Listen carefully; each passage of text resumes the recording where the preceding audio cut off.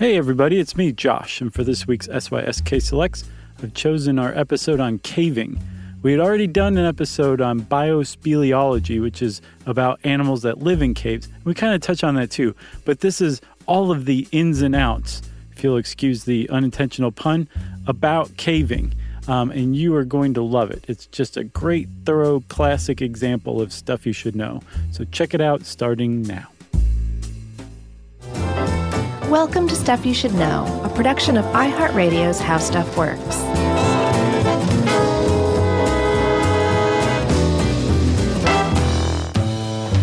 Hey, and welcome to the podcast. I'm Josh Clark. I'm an MC of sorts, not the cool kind, the boring kind. With me, as always, is MC Charles W. Chuck Bryant. He's the same kind of MC that I am. Sucka MC? No, not even. Okay. We're not even sucker MCs. We're too square for that even. So sad. Maybe sucker MCs, but certainly not with an A. Yeah, I'm a sucker. Right, MC. Yeah. Too square to be a sucka. That is a t-shirt.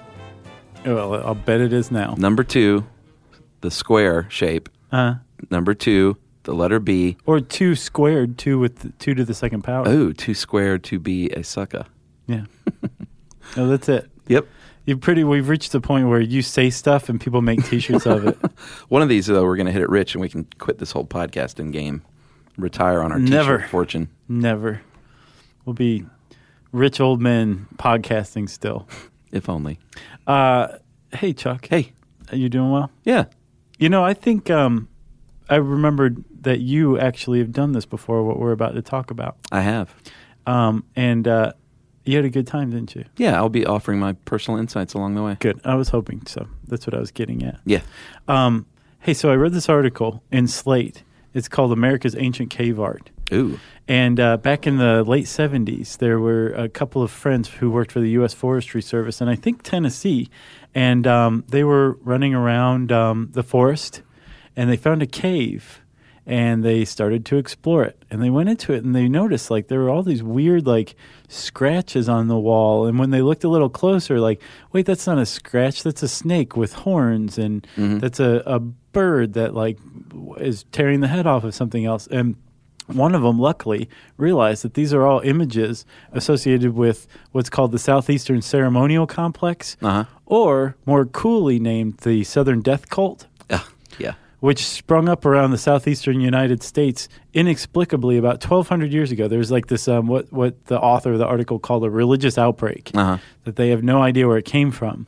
But the weird thing about this is that these drawings were completely preserved. Like you could still smear the charcoal. Oh, wow. And even though they were anywhere from 500, and then they found some others that are up to like 6,000 years old. Jeez. And they're all in this enormous, elaborate cave system in the southeastern United States, specifically the Cumberland Plateau in Tennessee. Yeah. But what's most remarkable, aside from their preservation, is that some of these are like a mile into the cave. Wow. So some of the Mississippian people were running around, walking a mile into a cave to like leave this art, and it was perfectly preserved. That's pretty cool. Even though almost every other trace of this religious outbreak, the Southern Death Cult, is just gone. Wow. Isn't that cool? That's awesome. So I bring that up because that is one of the big reasons that people go caving, which ultimately is entering a cave. Once you walk into a cave, you're caving, right? Yeah, I think so. Wasn't Southern Death Cult the original name of the cult, the band? Yes, it was. And they changed it? Yep. Southern Death Cult's the cult. So much better. Yeah, it's great. Oh, well. I mean, that's one of the coolest names anyone's ever come up with. And it's an archaeological term. Yeah, so it's got, academic meaning as well. Right. All right. Well, aside from the poor name change, I like the band. Yeah, it's a good band. I used to. You don't like them anymore? Well, I mean, it's just that sort of represented like high school to me and early college. They still hold up. Yeah, it's not like I don't like it. I gotcha. You know? Yeah. Billy Duffy plays a mean guitar. All right. So, spelunking, should we go ahead and get this out of the way? That's another word for caving. But wasn't there an Atari game named Spelunker? I think so. But cavers don't really use that term a lot. They use it derogatorily. Yeah. I think that is the case. I'm trying to remember because I went caving, like you said. Right. Go ahead and set that up for the rest of the show with my former neighbor, who was a fan of the show. Your former neighbor, did you guys have a spat? Yeah, we don't talk anymore. I refuse to acknowledge his presence. Right. No, he moved. Oh, gotcha. That's but the other way that happened. Yeah. He lived across the street and left a letter in my mailbox one day and was like, "Hey, dude, I heard you mention." It might have been after the biospeleology, Right. which we'll touch on again. Said, "I'm an experienced caver. Me and my buddy would love to take you, and you guys too. You and you." Yeah, we were invited. Originally, it was all four of us, and it ended up being just me. Right. The day came, I was like, let's see, crawl around in the cold in a cave, get wet and muddy. I'm going to stay home. Boy, after I did it, I was like, I'm so glad Emily and Yumi and Josh didn't come because you guys wouldn't have liked it. Yeah, there's a good picture of you on Facebook where you're covered in mud. Yeah, I'll post more pictures when this comes out. Okay. But I'll touch on it as we go. But the first thing I want to point out is that a cave can be a thing that you picture when you picture a cave, which is like you're walking along and there's a big, huge entrance that you're looking at and you walk in. Or in this case, it can be a little hole in the ground.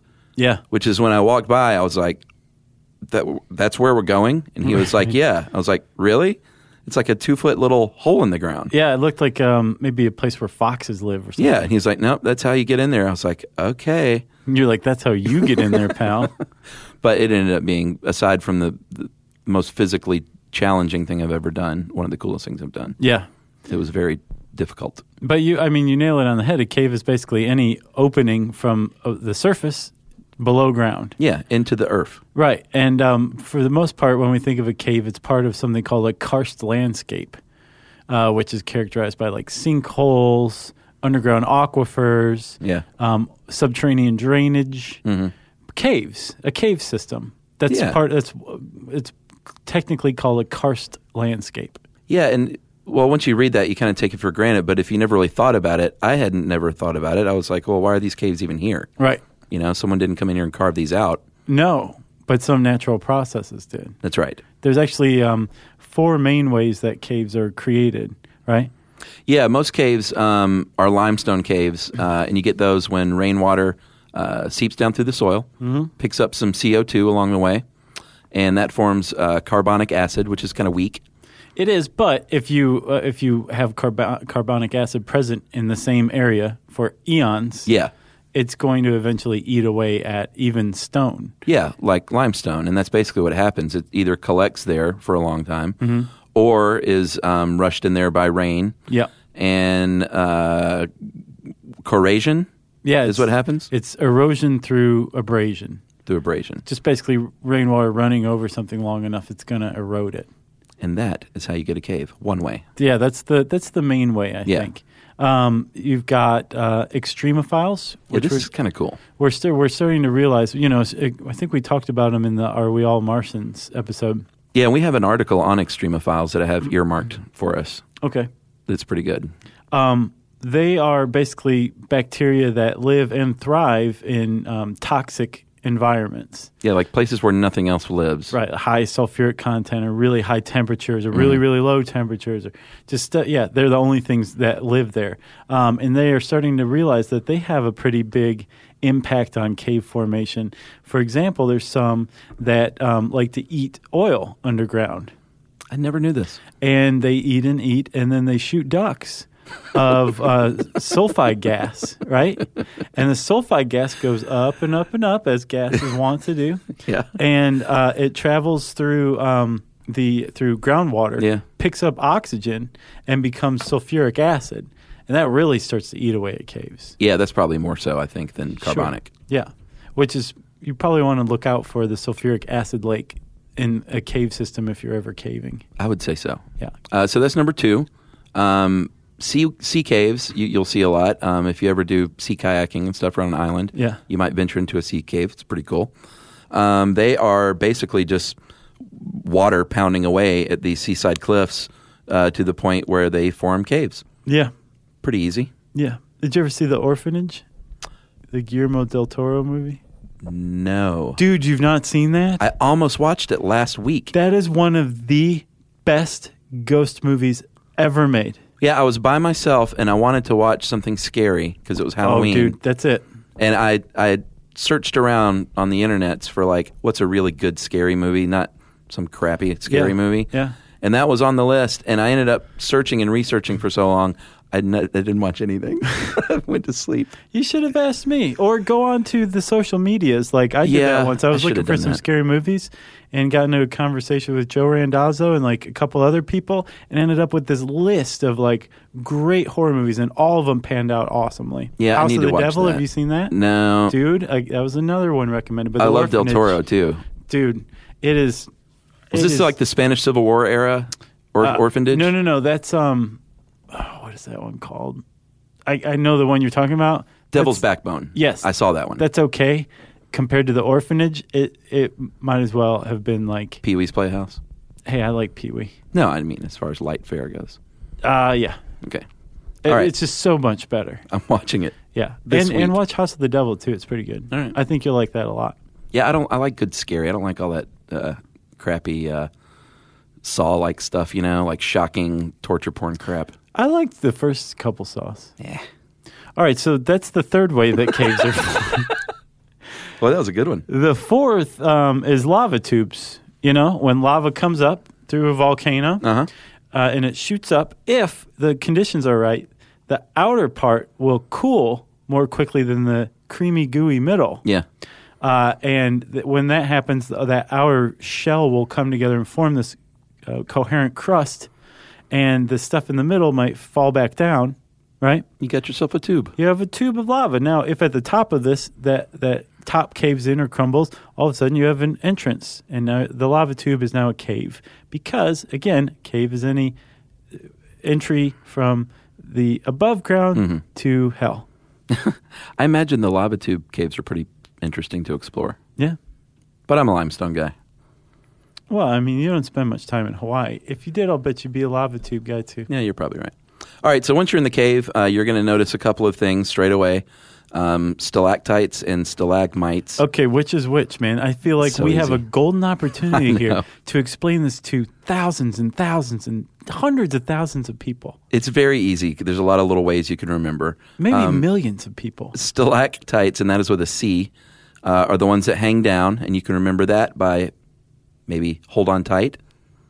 Stalactite, they got to hold on tight. Yeah, because it's not stalactite and stalactite or stalagmite and stalagmite.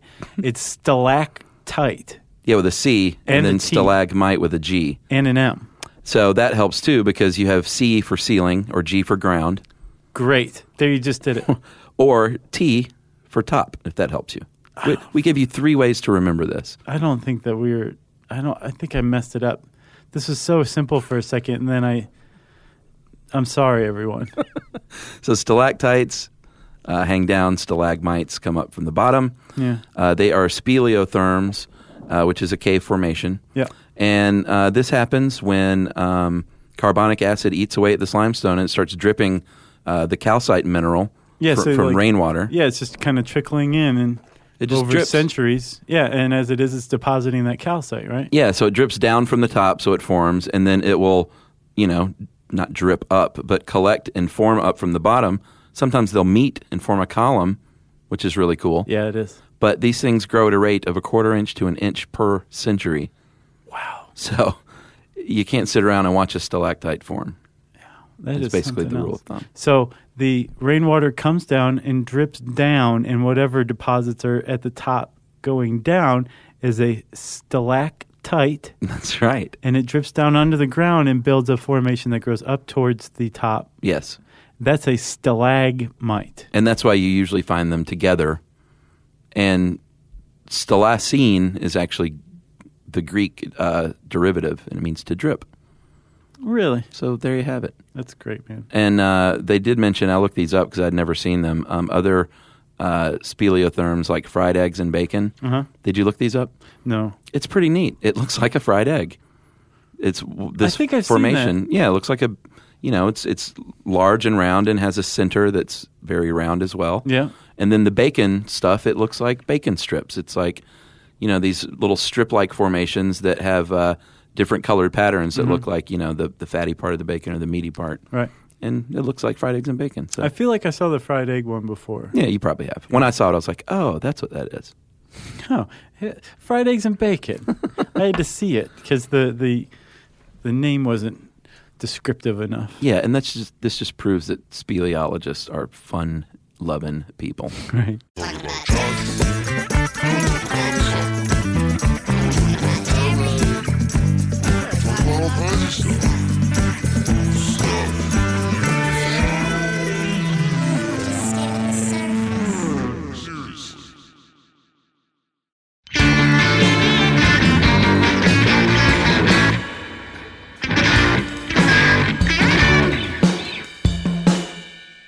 So while you're in the cave, you're probably going to run into certain kinds of animals. And as speleologists love to do, they've classified these things into categories, right? Yeah, we talked about these in biospeleology. Right. The creepy cave-dwelling things. Yeah, if you haven't heard that episode, go check it out. It's all about caves and the stuff living in caves. Yeah. It's really cool. But the troglazines, those are temporary visitors, like a bear maybe hibernating in a cave. They live most of their life outside of the cave and come in for shelter or food or something like that. Yeah. Then there's troglophiles. That means they love the trog. They do. They spend most of their life there. Right. But they will come out some. For food. Yeah. But they spend most of their lives in the cave, right? Yeah. Salamanders, crickets, daddy flatworms. longlegs. Daddy longlegs and other spiders. Love them. And then there's the troglobites. Yeah, those are ones who live their entire lives within the dark zone of the cave. And usually they don't have eyes. And apparently, without exception, they're all blind. Yeah. Like the Prometheus salamander. Yeah, I remember that thing. The Ozark blind salamander, the tooth cave spider, which isn't as creepy looking as it sounds. No. I expected to see something out of a B movie. But it was just like a little skinny spider. Oh, okay. But if you name something the tooth cave spider, you Right. expect some really scary looking thing. Yeah. Or something with glasses and huge buck teeth. Yeah. Same with the tooth cave beetle. And they're also blind fish and shrimp and all manner of little white creepy creatures. Yeah. They lack pigment because they don't need it. Yeah, like screw pigment. What do we need that for?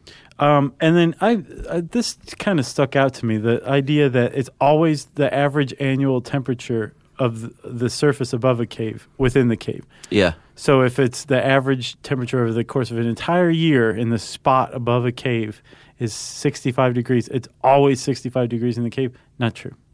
Oh, that's not true? No. So the temperatures in a cave are very, very stable. But, depending on how deep it is, the closer you get to the center of the earth, the warmer it gets. Mm-hmm. So that has an effect. And just like above ground, with the sun warming the surface differently, causes weather.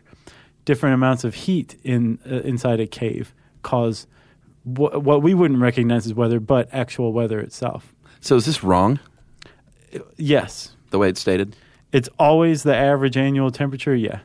But generally it is. Yeah, it's usually very stable, and it's very close to that. But we're finding now that there is actual weather that happens in a cave. Just like we found out there's seasons on the bottom of the sea floor. Like it seems like the same thing to us, but there's actually like seasons and changes that we didn't recognize because we don't think of it that way. Yeah. Caves sometimes can be dry and dusty. I guess it all depends on where you are in the country. The one I went to, and like many caves, are wet and muddy. And I was not expecting that. I was not expecting a lot of what I encountered, actually. Really? You weren't? Were you prepared for a wet muddy? Oh, yeah. I mean, they told me what to wear, and we'll get into all that stuff. But I don't know. I thought I was going to be walking into a thing and then walking around, sort of like the kid caves that you can take the whole family to. Right. But, yeah, it wasn't like that at all. It was being dropped into a muddy, wet, cold hell. Yeah. And you looked like it too, man. Afterward, yeah, I was beat up. You looked like you were really glad to be topside again. It was weird coming out. I'll say that. So, why did you go? Why would anybody go? What's the allure of caving? The unknown and the thrill of discovery. Oh, yes. Well, it's true though. That's what the article says. But I don't mean to be glib. It is very cool and way different down there. Like you get a sense that it is not the same topside as it is in the bowels of the earth. Very different place and very cool to experience. Yeah. Firsthand. And as we mentioned, there's a lot of good opportunity for cave archaeology because the climate and temperature in a cave is so stable. Things left in caves are really, really well preserved. Yeah, and the caves were a good place for ancient rituals and things. And they mentioned the cave art in France. Yeah, in Lascaux. Have you seen this stuff? Yeah. Holy cow! It looks like artwork painted on canvas. Some of it does. It's not like just scratchy cave drawings. Like this stuff is really beautiful. Yeah. And they found this in 1940. They discovered this in France from the Paleolithic era, 17 to 20,000 years old, and over 2,000 figures drawn. And it's like, from what I understand, like the granddaddy of all cave drawing scores. Yeah. Was here in France. Yeah. Not here in France. There in France. Well, there's also another one called Chauvet Cave. Oh, yeah? In France, and that's what Werner Herzog's Cave of Forgotten Dreams is. Oh, I never saw that. Oh, you didn't? I'll watch anything that he's in, though. Yeah. Or narrates, at least. Oh, he does so much narrating. He's a bad guy in... Is it the new Bond? No. Is that right? No, he's a bad guy in some movie coming up, and I was like, oh, that's brilliant. Yeah. Like, no one sounds more diabolical than Werner Herzog. Yeah, it's perfect. But yeah, no, that's a good one, too. And I think they shot it in 3D as well. It's supposed to be, like, really good. Oh, wow. But yeah, check that one out. It's very interesting because they figure out that they're like, why would these idiots draw a bison with 8 legs? Was there an 8-legged bison back then? And then somebody figured out that if you look at it by torch light, not electric torch, but real fire torch. Does it move? It moves. Oh, my God. That is so cool. Yeah. Wow. That's awesome. Yeah, I highly recommend you guys go and Google image these. Lascaux, France. Mm-hmm.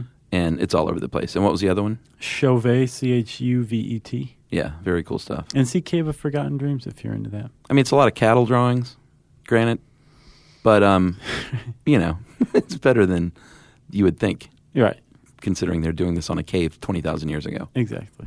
All right. There's also biospeleology, which we talked about at length, and we don't need to really get into here. Again, Go listen to the biospeleology episode. But that's another reason people go through caves. But ultimately, I think like the first sentence was the right one. It's like the thrill of discovery and the unknown. Yeah. There's so few people doing any actual caving and enough caves out there that like you got a pretty good shot of finding something that no one else has seen for 10,000 years or maybe ever. Yeah. You know? That's pretty cool. And cavers, too, part of being a caver or a speleologist is being into conservation and preservation. And that's one thing I learned from my buddy Eric and his friend. There were like casual spelunkers that were in there, clearly didn't know what they were doing, weren't dressed for it, didn't have the proper equipment. And of course, these guys are just like, these are the people that get us in trouble or that get in trouble that we need to come help get out of trouble. But I think serious cavers are uniformly way into the preserving the cave. Sure. Like they don't just go and cave and be like, yeah, that was cool. Like they're all into the meetings and the preservation. A lot of them do the volunteer for search and rescue and stuff like that. Like they really get into it. Yeah. It's not a casual affair. No, and that idea actually extends to urban spelunking or urban exploration. Yeah. Which we've covered. Yeah, where you enter something like a sewer system or an abandoned building or something like that. But one of the big rules is like you can't break and enter. You can enter if somebody else has already like cut a hole in the chain link fence. You can go through that hole, but you can't cut that hole yourself. And you don't take anything. Right. You preserve the place exactly the way it was. And we actually have, I think, what's a new article on the site that is awesome. Top 10 cities for urban exploration. Oh yeah, it's like got all these attractions of like where to go in the city and like what to explore. It's very cool. Well, France has the catacombs. I know are really popular. Yeah. And I did a little bit of that in Florida in Fort Pickens and Pensacola. Oh, the Fort Pickens catacombs. Well, the Fort Pickens battery. It was like Civil War battery. Oh yeah. Yeah, and I think it's all blocked off now. But at the time, like the metal bars were bent enough where you could get through. And me and my brother-in-law like made torches and like went all through the stuff. It was pretty cool. What did you find? Stuff written on the walls like from the Civil War, and then stuff written on the walls, clearly more modern, in nature, but just graffiti and stuff and beer cans. Yeah. But it was just neat walking around. Yeah, that's cool. What else, Chuck? How to get started? Yeah, I guess if this podcast tickles your fancy, then you may want to know how to get into this. Yeah, a lot of people might be into the very easy, guided, you walk in and you walk around type of experience. Right. Take the kids. There's nothing wrong with it. You can still learn a lot. It's not a cop-out. Like Carlsbad Caverns and like the real touristy ones. They're great. Yeah. Have you ever been there? I haven't been there. I've been to Ruby Falls. You mean I went? Yeah. Ruby Falls is nice. It was, yeah. And there was plenty of people running around. It was very well lit. Yeah. Safe. Yeah. But it was so awesome getting to the falls. Yeah, yeah. I mean, like, it was great. It was total. I think part of the reason I appreciated it so much because I took it for what it was. It was like, this is tourism, Yeah. But it's also very cool. Yeah. I mean, you're walking underneath a fault line in the earth. Yeah. It's really kind of You cool. can sell T-shirts afterward, but it's still very cool to be in there. Exactly. So you can do that. You can go to these like really big touristy ones and still get a nice experience. Or you can get a guided tour for, a little more intense experience. Have you been in Carlsbad Cavern? Yeah. Okay. Yeah, it's nice. Is it? It's lovely. There's like red carpet everywhere. Yeah, it's just couches every 20 Massage feet. chairs. But they do mention in this article that kids are great to take into caves. They love that kind of stuff. Obviously, you want to keep an eye on them because it's pretty easy to get lost in there. Yeah. But at these big major attractions, they take care of you. Right. They're not going to let your kid go off and live with the salamanders. Yeah, and you've got a guide for the guided tour. Yeah. But even the self-guided tours, it's usually like paved or a clearly marked trail. Like you're going to have a lot of trouble getting lost if you get off of this trail. Yeah. Or if you stay on the trail, I should say. Yeah, I went to a concert in a cave one time. Really? Yeah, in Tennessee, what's the name of it? Something Caverns. I can't remember now. But it was the Silver Jews played their last show ever in this cave. Oh, yeah? And they have regular shows there, like usually it's like bluegrass and stuff. Mm-hmm. But it's awesome. Like you park in this big field, and then it's one of these where you walk into a huge opening, and there's big paths. But you walk like probably half a mile down in there, and then it opens up to this huge open room, and there's a stage, and there's lights and everything. Wow, that's cool. Really cool experience. I wonder what the green room's like there. I don't know. It's probably brown. Right. Just sit on that rock, and we'll bring you some shrimp. Yeah, it was really very cool show, though. I might post pictures of that, too. Okay. Wow, this is going to be a picture bonanza. Then there's cave diving. Yes, probably the most dangerous thing a person can do. Yeah. We can't overstate that enough. Like, even these caver dudes that I was with that are hardcore, they were like, those people are crazy. Yeah, and if you're a hardcore scuba diver, even a wreck diver, that doesn't mean you're a cave diver. No. Cave diver is its own thing. Yeah. And like it's very easy to die. In 2012, 7 people already died in cave diving. In incidents. 2012 now? Wow. 3 of them in 3 different days. Jeez. 3 consecutive days in Florida in 3 different incidents. Yeah. In March. Yeah, it's scary. And I asked Eric, I was like, well, why, what's the big deal? And he was like, dude, you got to be crazy to do it. And he's like, you are underground, underwater. Right. And it's very easy to get lost and turned around, and you've only got so much air. They say that to never, to try and exit with half a tank of air still. Yeah. Or whatever. It's not air. What is it? It's compressed air. Okay, compressed air. There's like an air mix, but it's generally air. Yeah, but they were like, you don't want to go below half a tank ever. Yeah. That's just scary. I'm sure. And he took me, after we went caving, he took me to the entry point for the cave diving nearby. And it's this little, probably, 10-foot by 10-foot hole, little pool. Mm-hmm. But it's like infinitely deep. Right. And it's like, wow. So you can jump in and just sort of waddle around. Or there's below that, there's the tube. Right. Where you enter, and it just seemed like the scariest thing ever. Right, with a tank of air on your back that could be punctured by anything. Yeah. Because it's not like there's not stalactites hanging down. Yeah, it's utterly frightening to me. That said, if you are into cave diving, you go through the certification and you are into that kind of thing, there's some awesome cave diving. Like cenotes, any cenote? Yeah, yeah. And there's a place that I missed when we were talking about the Abandoned Mines podcast. There's a place called Bonne Terre Mine in Missouri.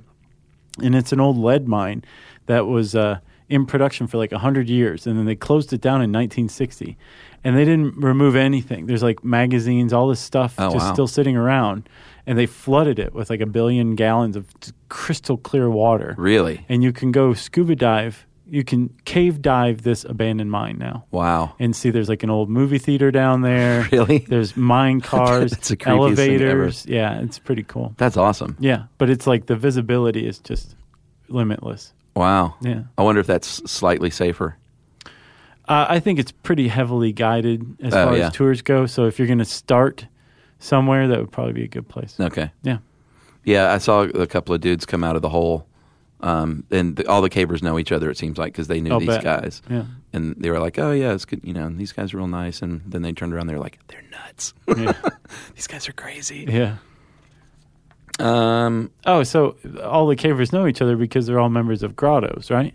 Yeah, it definitely seems like a close-knit community. Right. Like they're all on each other, that have each other's contact info because, when someone gets lost, they send out, like who can come and help, basically. Right. Who's free tomorrow. Right. To come and find these idiots. Tomorrow.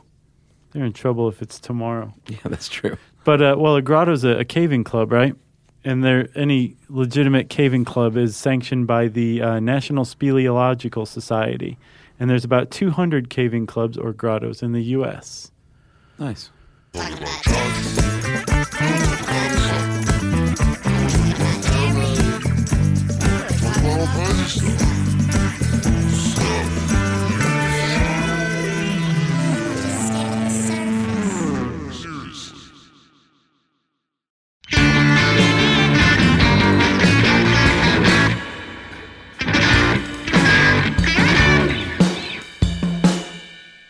So if you're a member of a grotto, if you're a caver, what are some of the things that you're going to need? You're already into this. You're like, come on, let's go. What are we going to do? What do I need to take with me? Well, you want to take 3 forms of light and plenty of backup batteries and take glow sticks, take the headlamps, take lighters, even though those will get wet.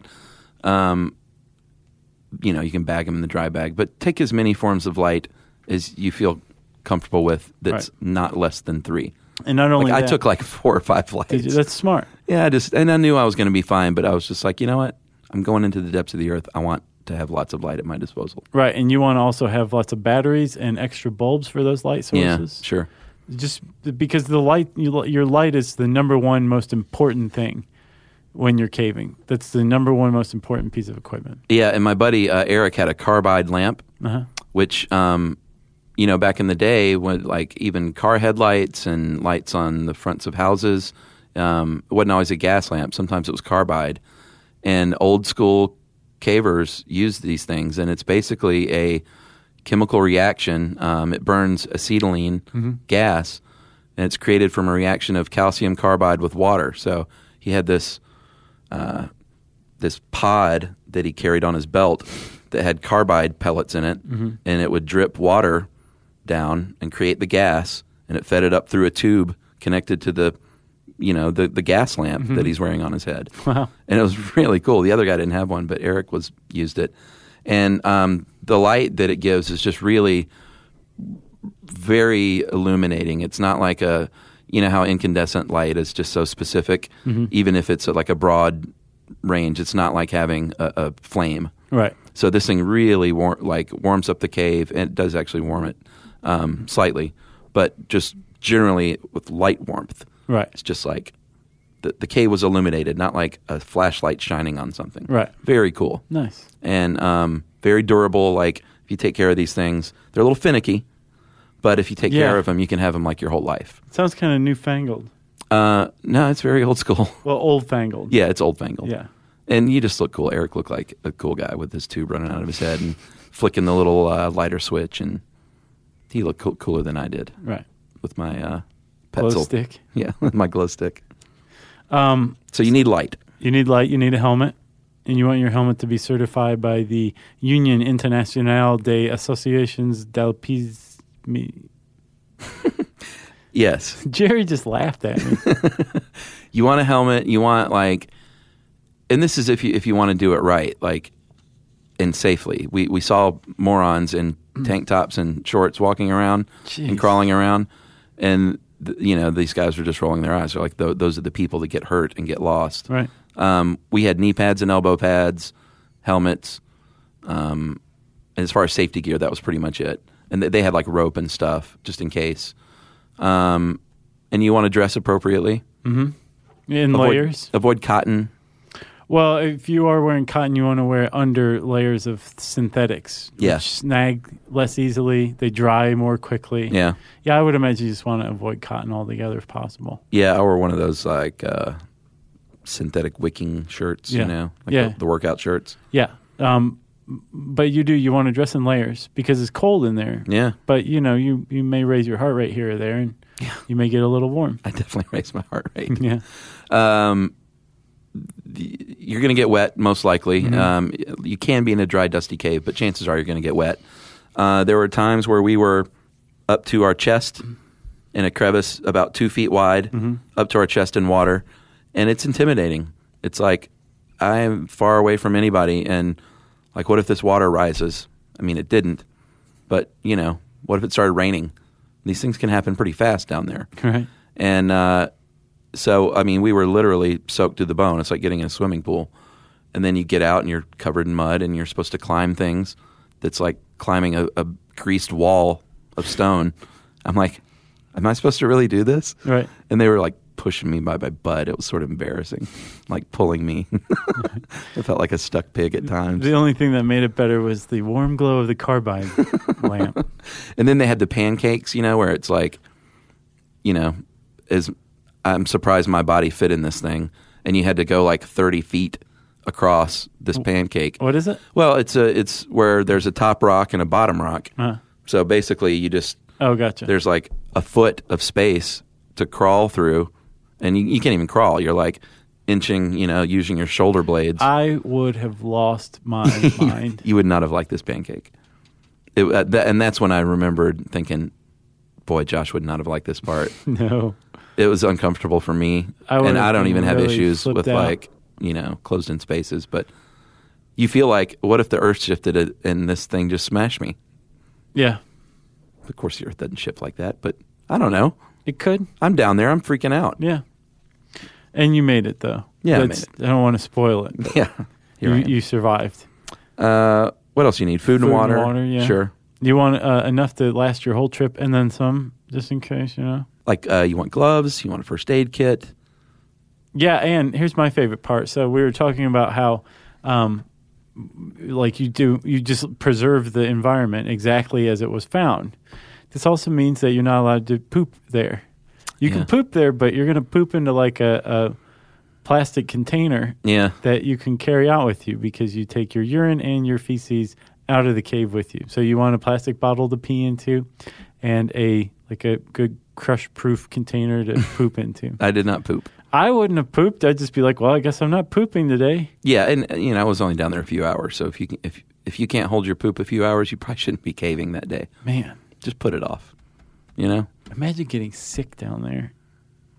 Oh, like vomity? No. I'm not sure what you mean. The other kind. Oh, like poopy sick? Yeah. Yeah, that would be awful. Yeah. If you have a cave map, which you should have, bring a few copies. Put them in Ziplocs. Hand them out to your friends that you're with. Make sure everyone knows what's going on. Right. And you also want to probably leave one at home with an X marks the spot of your route. Sure. And, that leads us to cave safety, doesn't it? Yeah. There's a lot of precautions you should be taking before you set out. Yeah, know what you're doing. Do not take it lightly. It's not like a hike that you can go on. So it's definitely different. You should go with someone that knows what they're doing at the very least. A couple of people would be even better. They say not to go in really large groups because you don't want to, you could leave someone behind easier. Yeah. Like 4 to 6 people. Right. Is a good number. And you want to put the slowest person at the front of the group. That would have been me. So everybody's kind of pushing them from behind, sometimes literally. Yeah. And the reason why is because, that person doesn't get left behind. That makes the whole group stick together. Yeah. And if you're into passive-aggressive peer pressure, that's great. That's a great situation for everybody. Yeah. No, you're fine. I know. Fine. That's what they kept saying, too. They're like, oh, you're doing great, buddy. And I was like, no, I'm not. I know I'm that guy. You also never, ever want to go caving alone. I don't think There's a better sentence that's ever been spoken by anybody. Never go caving alone. That's a good idea. If you do get lost, they say to stay put, and that it's better to stay put instead of moving around because at least you're where you last were. Right. You are where you last were. Well, you're where you said you were going to be. Yeah, at least. Roughly. If your light goes out and you're alone, start screaming at the top of your lungs until someone comes and gets you. That's probably not a bad idea, but they say not to freak out. But yeah, I would definitely try and make a little noise. Although you also don't want to attract the descent hillbillies. Yeah, whatever those were. They were mountain folk. You know what? That was a lot like a Lovecraft story. Oh, was it? I can't remember the name of it, but it's there's a whole thing that takes place in the Alleghenies, maybe Adirondacks, somewhere up there, where this family that was like kind of mountain folk came to inbreed and eventually moved underground. It's one of his best ones. Man, we should do a podcast on him. Okay. What a twisted mind. Yeah. Well, we did the Necronomicon, remember? Yeah, but let's just do one on his life. Okay. What made him tick? Let's do it.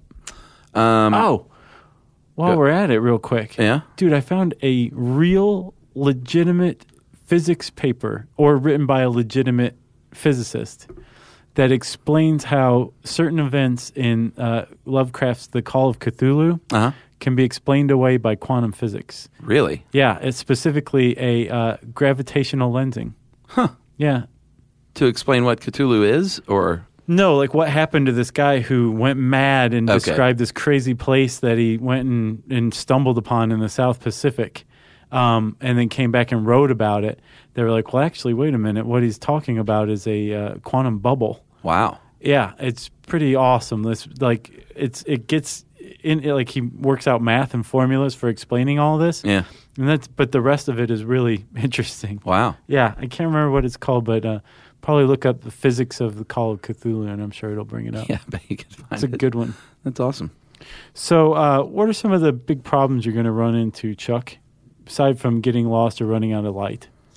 Hypothermia. Right. Always a concern when you're cold and wet. Like I said earlier, flooding of passages, which I was worried about the whole time. Yeah. Slipping, falling. I was slipping all over the place. It's going to happen in these muddy caves. And, I just sort of slid and tried not to pick my face up off the rock. Right. But I definitely got bumps and bruises. I'll bet. And I was really sore the next day. It was like mountain climbing, except underground, and the mountain was slick and muddy. Yeah. That was basically kind of what it felt like rock climbing. Yeah. It was not what I thought it was going to be, once again. I can't stress that enough. It's not a stroll. I ate my bologna sandwich by 10 a.m. Yeah. It was pretty bad. But super fun. And like I said, when you come out, man, that's so weird. Once you've been underground for that long, when you come out into the real world, everything is just like hyper colorful and bright and just weird. Huh. And it's like, man, there's a whole different world down there that most people don't know about. Nice. I highly encourage it. Just be careful. Yeah, I think that's good advice. Is there anything else in here? Always make sure that several people above ground know where you went, know where you're going, know when you expect to be back. Yeah. And if somebody does get hurt, never leave that person alone. Right. A couple of people have to stay with them. A couple of people have to go topside. The people who go topside need to leave some of their supplies and light and stuff and water back with the people who are hanging out with the injured person. Yeah. They need to know exactly where the injured person is so they can tell other people who can come get them out. Right. And they also need to remember to take the car keys with them. Cell phones. Yeah. Really kind of important. You don't want to get all the way out there and be like, oh. Can you imagine? I left the keys in there. Yeah. Yeah, that would suck. And then, like you said, if you ever get lost, you don't want to panic. You want to stay put. You want to rely on your plan, your backup plan, which was letting a bunch of people know that you were supposed to have been home 2 hours ago and you weren't. That's right. And there are thousands of caves in the U.S., many of which are very explorable. Just do your research beforehand. Go with someone that knows what they're doing. Yep. There are more extreme caves around the world that are very cool to look at, ones that you actually can skydive into, or not skydive, but base jump into. Yeah. Boy, that I can't imagine skydiving into one. I think I've seen video of people base jumping into this. Sotano de las Golondrinas? Yeah, it was, I think Planet Earth, the Discovery show, had that. Okay. Yeah. That's where I saw it. It's way cool. Yeah. And then, like you talked about, the cenotes, those are very cool too. Just be careful. Have we said that enough? I don't know. I don't think you can because, like I said, once you get there, you realize they're just a bunch of dummies, no matter what, that are ill-prepared. Locals that are like, yeah, I've been down here before. Well, if you want to learn more about caving, you can type in spelunking in the search bar at howstuffworks.com, SPELUNKING, and we'll bring up this article. And I said spelunking, which means, of course, it's time for listener mail. I'm going to call this Pakistani pizza. We did a pizza podcast, and we got lots and lots and lots of feedback on that. I knew that was going to be one of those. Yeah. Very ubiquitous food that people love to talk about. And this is from, and I'm probably going to butcher your name. Sorry, buddy. Nabiha Syed. Not bad. Right. And he said that he listened to the Pizza Cast and thought he would drop some 411 on pizza in Pakistan. He's originally from Orlando, but currently lives in Karachi for university. And he said, here, when you order a pizza, you don't really order toppings, but you order a specific flavor. Huh. Although if you're at a pizza place, you can order specific toppings and build your own pizza, as Pizza Hut calls it. Though they are a little less cooperative when you order for delivery, apparently in Pakistan. So he said, your pizza will most likely have some form of chicken on it. And then, of course, there's no ham because it's a Muslim country. Yeah. Pizza Hut alone serves chicken tikka, chicken curry, chicken fajita, Bahari chicken, Afghan tikka, and the spicier fajita Sicilian, as well as the veggie, shawarma, pepperoni, and a couple of other different beef flavors. Dude, I'll bet that's so good. I bet it is. Chicken tikka pizza. In Pakistan? Yeah. Here's the kicker for me, guys. Not only do they offer their usual stuffed crust with the rope of cheese, they also serve beefy SYSK kebab stuffed crust. Yes. Wow. Papa John's... Wait. I want to just make sure everyone understands what you just said. He said that they offer a pizza with a crust stuffed with kebab. With beef kebab. That sounds delightful. It does. Papa John's offers a more traditional American pizza menu with their various pseudo-Italian names, including chicken Florentine. Domino's flavors in Pakistan are a little more mainstream American, while they do serve chicken tikka, as well as something called Golden Feast, or something to that effect, which, as far as I know, involves corn, pineapple, and probably chicken. Along with the corporate giants, there are plenty of local chains, oddly generic-sounding names, including Pizza Place, Pizza Point, Pizzo, California Pizza, and the list goes on and on. Pizzo. Just Pizzo. It's a typo. Unfortunately, my university and dorm are located on the outskirts of town, not in an ideal neighborhood, so these places usually don't deliver. But I suppose that's fine. I don't order pizza very much here, as Pakistani pizza is kind of small and a bit too cakey and very super bready. Huh. But it fills you up, and you never leave hungry. I just had a fairly tasty contraption from Pizza Point around 5 hours ago for dinner, and I can still feel it in my throat. Lesson learned, do not go to bed in the morning, sleep until the evening, and order excess food.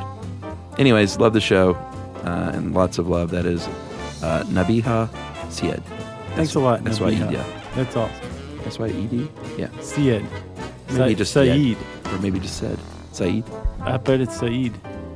We'll find out. Nabiha, right? Yep. Thanks a lot for writing in. Good luck with your studies. And the pizza? Yeah, if you're in a foreign land and you're listening to us and you have some 411, as Nabiha pointed out. Nabiha, right? Mm-hmm. Man, I'm good. We want to hear from it. Or we want to hear about it from you. You can tweet to us at SYSK Podcast. You can join us on Facebook.com/StuffYouShouldKnow. And you can send us an email to stuffpodcast@howstuffworks.com. Stuff You Should Know is a production of iHeartRadio's How Stuff Works. For more podcasts from iHeartRadio, visit the iHeartRadio app, Apple Podcasts, or wherever you listen to your favorite shows.